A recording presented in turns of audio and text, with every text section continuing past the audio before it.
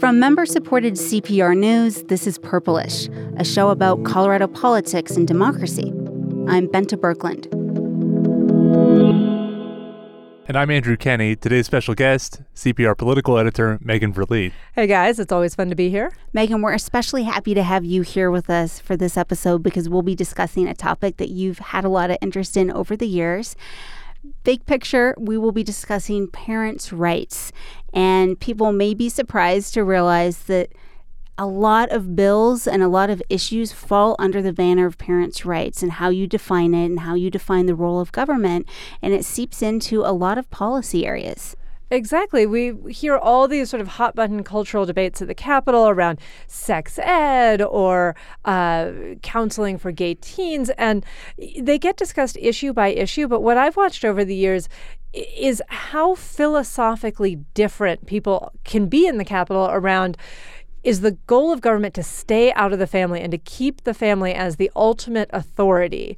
Or does the government have an interest in stepping in and taking actions that it thinks benefit either children specifically or kind of the greater good of society? And these two camps fight it out on a lot of fronts, and especially this year and recently in the legislature, this has just come to the fore. Yeah, and what we've seen is the idea of parents' rights specifically becoming a conservative response to this perception of liberal expansion of government power. And we saw it on full display on Thursday night at this massively long hearing that I attended. I'll tell you a little bit more about later. But it could be a real animating force for conservative voters. I'm excited to explore it. Well, before we get into all that, we are going to discuss those measures that are getting the most attention on the state's legislative website. Hot bills. Hot bills. Hot bills. I decided to find out just how hot are these hot bills? How many clicks are we talking about here? And I talked to the state legislative IT folks, and they gave me some figures. And they said the most access bill numbers refer to bills that just in a really short time period are getting a lot of attention. The numbers range between about 1,400 to maybe close to 3,000. Oh, that's pretty decent. I was scared it was like 12. And keep in mind, it's a higher figure for the whole session because you have bills that were introduced on the first day that are continually getting clicks. So, Andy, why don't you start us off? Well, one bill that got a lot of attention this week was titled the Colorado Natural Marriage and Adoption Act. And you could probably imagine what it does. It was actually a ban on same-sex marriage, a ban on same-sex adoption. So, I mean, the U.S. Supreme Court's kind of weighed in here, and we have gay marriage. It's legal in this country. So what are you hearing in this committee? What was kind of the overall goal here? Well, what we know is that everyone knew it was a lost cause. Nobody thought this bill was going anywhere. It was, as they say, a message bill, but it still surprised even people in Republican corners. We heard from former lawmakers who said it was just, a waste of time. Same-sex marriage is essentially a settled issue in both parties at this point. 60+% approval nationwide in Gallup polls. I think you saw something really interesting with that, which was Republicans arguing with each other about how they want their party to be known. So you had a lot of former Republican lawmakers, I was seeing them on Twitter too, being like, this is bad branding for the Republican Party, let it go. And then you talked to the sponsors and folks in the State House who said, no, this is exactly how we want voters to think about it. That's right. That confusion didn't really happen inside of the State House, that kind of intra-party discussion. This was not, a universal Republican bill. It didn't have the support of most of the caucus, but no Republican leaders spoke out against it. Nobody really of any importance took a position one way or another. And, when I talked to one of the sponsors, Representative Shane Sandridge, he defaulted to, the same kind of argument that we heard more than a decade ago when this was actually a matter for public debate. What I want is, I just want it to be known and be the freedom to say, I think a same-sex marriage or a traditional marriage is the top goal. He wasn't the prime sponsor, and when I pushed him on some more of the details, like I asked Representative Sandridge, if you're just expressing your preference, is it still really necessary to ban adoption by same-sex couples? And he said, well, don't worry so much about the details of the bill. We're trying to send a message here. To me, it's interesting that it was a foregone conclusion because I've covered all the second parent adoption measures, and years ago, this was just such a tense issue at the Capitol, and we never knew which way things were going to fall.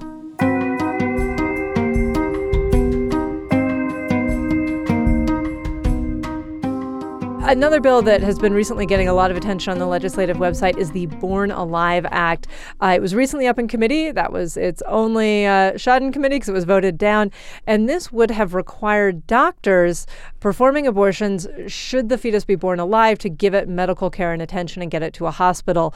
The folks who supported this bill said, this is just compassionate. This is humanitarian. We don't want a situation where doctors could legally leave a live infant to die.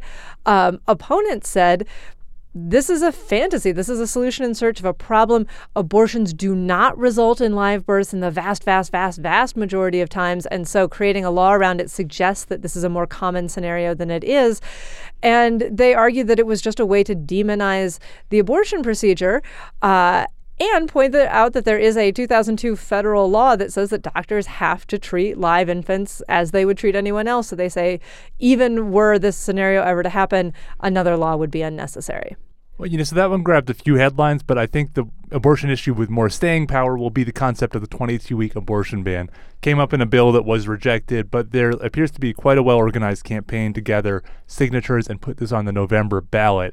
And we can only imagine what the ballot campaign would look like. This is only going to make November 2020 even more intense. We should know whether that's going to be on the ballot in March. And then I was tracking Senate Bill 163, school entry immunization. So it aims to boost childhood immunization rates. It doesn't change the exemptions that are currently in place. So right now, people in Colorado can opt a child out of vaccines for a medical reason, if you have a personal belief, a religious belief. But it does change the process a little bit. You'd have to get information from a immunization provider, get a signature, or you can watch an online video that the state health department would be producing. And so when this bill goes up for a hearing, I think we're going to hear a lot of the arguments that go straight to our main topic for this episode: the power of the state versus the power of the family, parents' rights, other people's rights.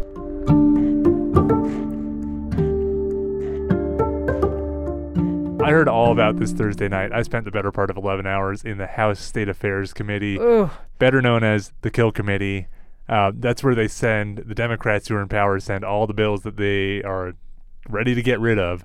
And on Thursday, that was just a wide-ranging slate of culturally conservative bills: ban on same-sex marriage, a ban on medical interventions for trans kids. But the real showstopper, the one that drew dozens of mothers and LGBT advocates and just everybody, was called the Parents' Bill of Rights. As a dad myself, I'm severely concerned about the government getting in between the rights of a parent and their child. When young people choose not to bring their parents into a decision they are making about their identity, this is done for self-preservation. It appears that some, primarily interested in supporting agendas of special interest, want to remove parents from the equation of raising their children. And the Parents' Bill of Rights, takes this dead simple message. It was a Republican bill, and it basically says that parents have this inalienable and ultimate right to dictate how their kids are going to grow up. And that means the government does not get to interfere. That's right, yes. And, that was enough to animate a lot of people to come out, because the family, obviously very important to voters of all stripes, but especially in conservative circles. There's this growing concept that all these liberal bills, all these Democratic bills, are chipping away at the family unit and the authority of the parents. And that's everything from vaccination guidelines to sex ed. Some people are even worried that their kids are getting counseling at school and they don't know what the kids are saying to their therapists. It was interesting to me, I was eavesdropping online to that hearing, that you heard these two very distinct threads. You would have parents who came in and said, look, the healthiest thing for a child is to have a close relationship with their parent. And if the state is stepping in and making it possible for my kid to get therapy without me knowing, or to join clubs I'm not aware of, or to get sex ed that I don't get to sign off on, then I am shut out of their life, and I can't play the role that I need to in guiding and shaping and helping them grow into a healthy adult. We will fight, parents like me, individuals, we will fight to support our rights. And then you had particularly gay and lesbian adults and also people who work as guardian ad litem in the child welfare system coming in and saying, look, not all kids have a supportive parent. There are kids out there who, if they don't have the ability to get help somewhere else, are not going to succeed because their parents don't support them or are actually abusive, and there are ways that this law could be used to aid abusers. I think we have heard some really powerful stories of love and care in this room. Everyone in this room is deeply committed to their children, and that is beautiful and important. And I think the problem that I see in this bill is that we know that that is not true across the board, across the state. It was a really stark contrast and a really stark distinction between how those two sides viewed the family and whether to think about the family as a highly functional unit that needs to be supportive or to worry about families that are not functional. And when I talked to Republican Senator Bob Gardner, he's from Colorado Springs, and he sponsored a bill that also failed that was related to this, that would have required schools to email parents curriculum for sex education classes. And he crystallized your point really well. Those on the other side say, well, not every family is functional. I think a good deal more families are very functional than dysfunctional, but I will tell you that the more the state intervenes, the more the state takes responsibility from parents, the more of a society we create where parents who want to take responsibility have difficulty doing so, and that shouldn't be the case. I think there's a really interesting philosophical thing happening here that it's a big picture that I think we miss often as we look at things bill by bill, policy by policy. You know, Republicans talk about being the party of small government, and that usually gets defined as like, you know, a light hand on business, not a lot of regulations. But it also means, as you hear from Senator Gardner there, being a small government when it comes to the family unit and to laws that might impose on the family sphere. And I thought that was maybe I'm just the only one who's been missing that, but I thought that was an interesting extension of that idea of the small government party.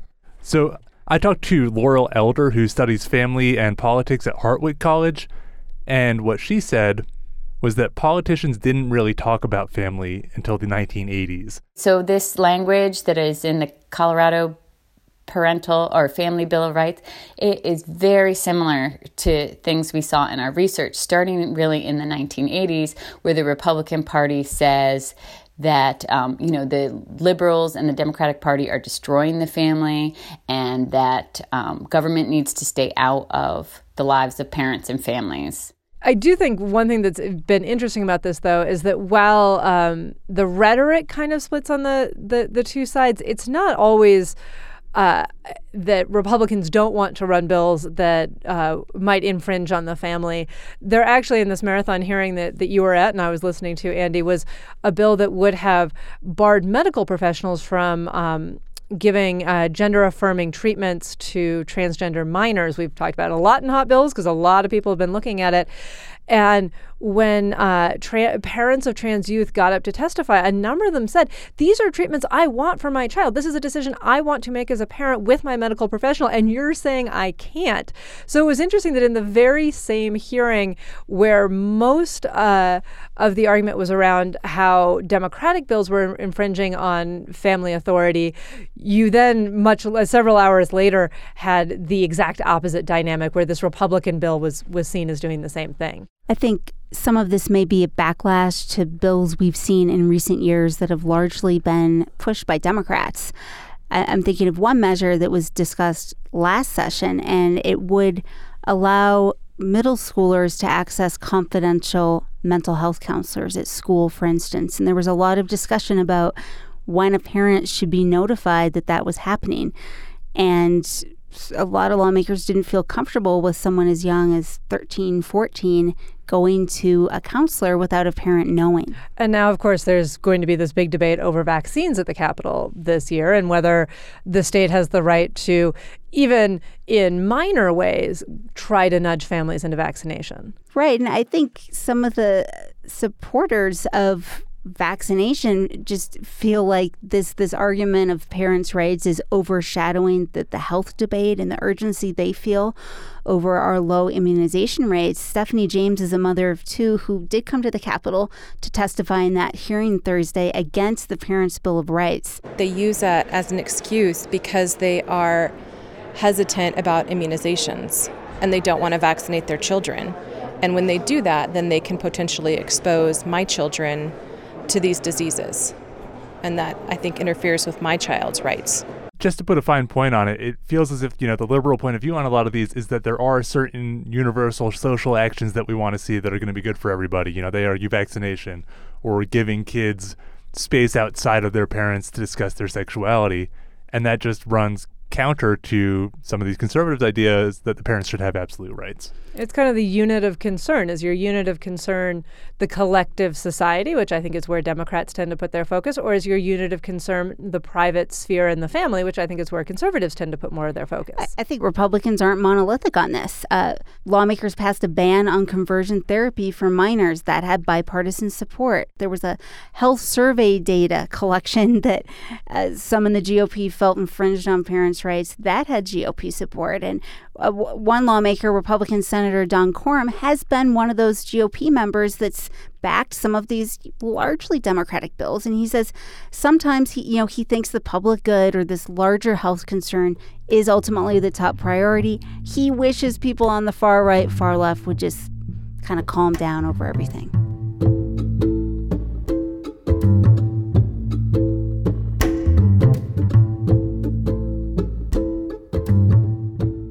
We're going to wrap up this week's episode with our final segment. Wait, what? And I had a fun little bit of sound I got actually when I was interviewing Senator Don Quorum, and the discussion diverged a little bit, and we talked about the Democratic presidential primary in New Hampshire. To all my Democrat friends who are feeling the burn, just to let you know while we're biding time that let me give you a warn. For Pete's sakes, it's not over yet, folks. Oh, my God. I actually heard him working on that in one of the Capitol rooms. I love that. That was like a days-long joke that I think you heard. He was going to say it on the Senate floor, but then decided against it. I'm so glad he said it to you. Yeah, so I said, okay, I'll broadcast that out there then. I do love a terrible pun. I have one also actually relating to the presidential race, which we have this feature, Colorado Wonders, where listeners send us things they're wondering about. And somebody wrote in and said, did you know there is a Republican on the Democratic presidential primary ballot? You've got to look into this and let people know. And our investigative editor sent it to me and was like, I think this is right. Like, this could be a really big deal. So I start looking, and indeed, there is Rocky De La Fuente on the Democratic primary ballot in Colorado. And if you go look at the FEC website, the Federal Elections Commission, Rocky De La Fuente is registered as a Republican. And I thought, oh, we've got a scoop. This is going to be good. Allowed? Well, wait, what's going on here exactly? Turns out there's Rocky De La Fuente, Republican candidate, and Rocky De La Fuente, the third Democratic candidate, father, son. The father is a California businessman. He's put like $15 million in his war chest. He wants to take on Trump in the primary. His son, known as RD3, is in the Democratic primary, and somehow father put in paperwork for the Republican primary and then withdrew, so he's not on any of our ballots. Son, who has no website, no campaign presence, not sure if he's really running, is. So if you see Rocky De La Fuente on your Democratic primary ballot, he is a Democrat. There is a Republican of the same name, and I'm actually really sad that they're not both on the ballots to really confuse us all. That's confusing. It's must so be confusing. Some family. Well, my little wait what moment is more of a And when I was talking to Laura Elder, the professor on family and politics, I saw a lot of young conservative moms. And what I actually learned from Laura Elder, though, was that there is something called a motherhood liberalism effect, where mothers who have children, rather, tend to get more liberal on a lot of social issues. But then I asked, is there also an effect where, parents get really mad and go to a lot of legislative hearings? Because that was certainly my theory from Thursday. No. Parents have no more interest in politics or no less interest than anybody else. And actually, they're probably too busy being parents to really do a lot of politicking. I love that this was news to the one person on the podcast without children. That's it for this week's episode. Purplish is a production of member-supported Colorado Public Radio. Learn about becoming a member and join today at CPR.org. I'm Benta Birkeland with my colleagues Andrew Kenny and Megan Verlee. This episode was produced by Shane Rumsey. CPR's head of audio innovations is Brad Turner, who also composed our theme music.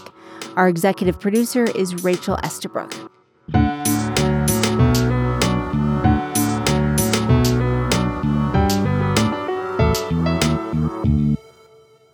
If you are enjoying Purplish, help other people find us. Review us on Apple iTunes or wherever you get your podcasts. Share links to us in your social media accounts and follow us all on Twitter. We'll be back in your podcast feeds next week. Until then, this is Purplish from CPR News. You mean it's De La Fuente? But we already recorded and I got it wrong so many times.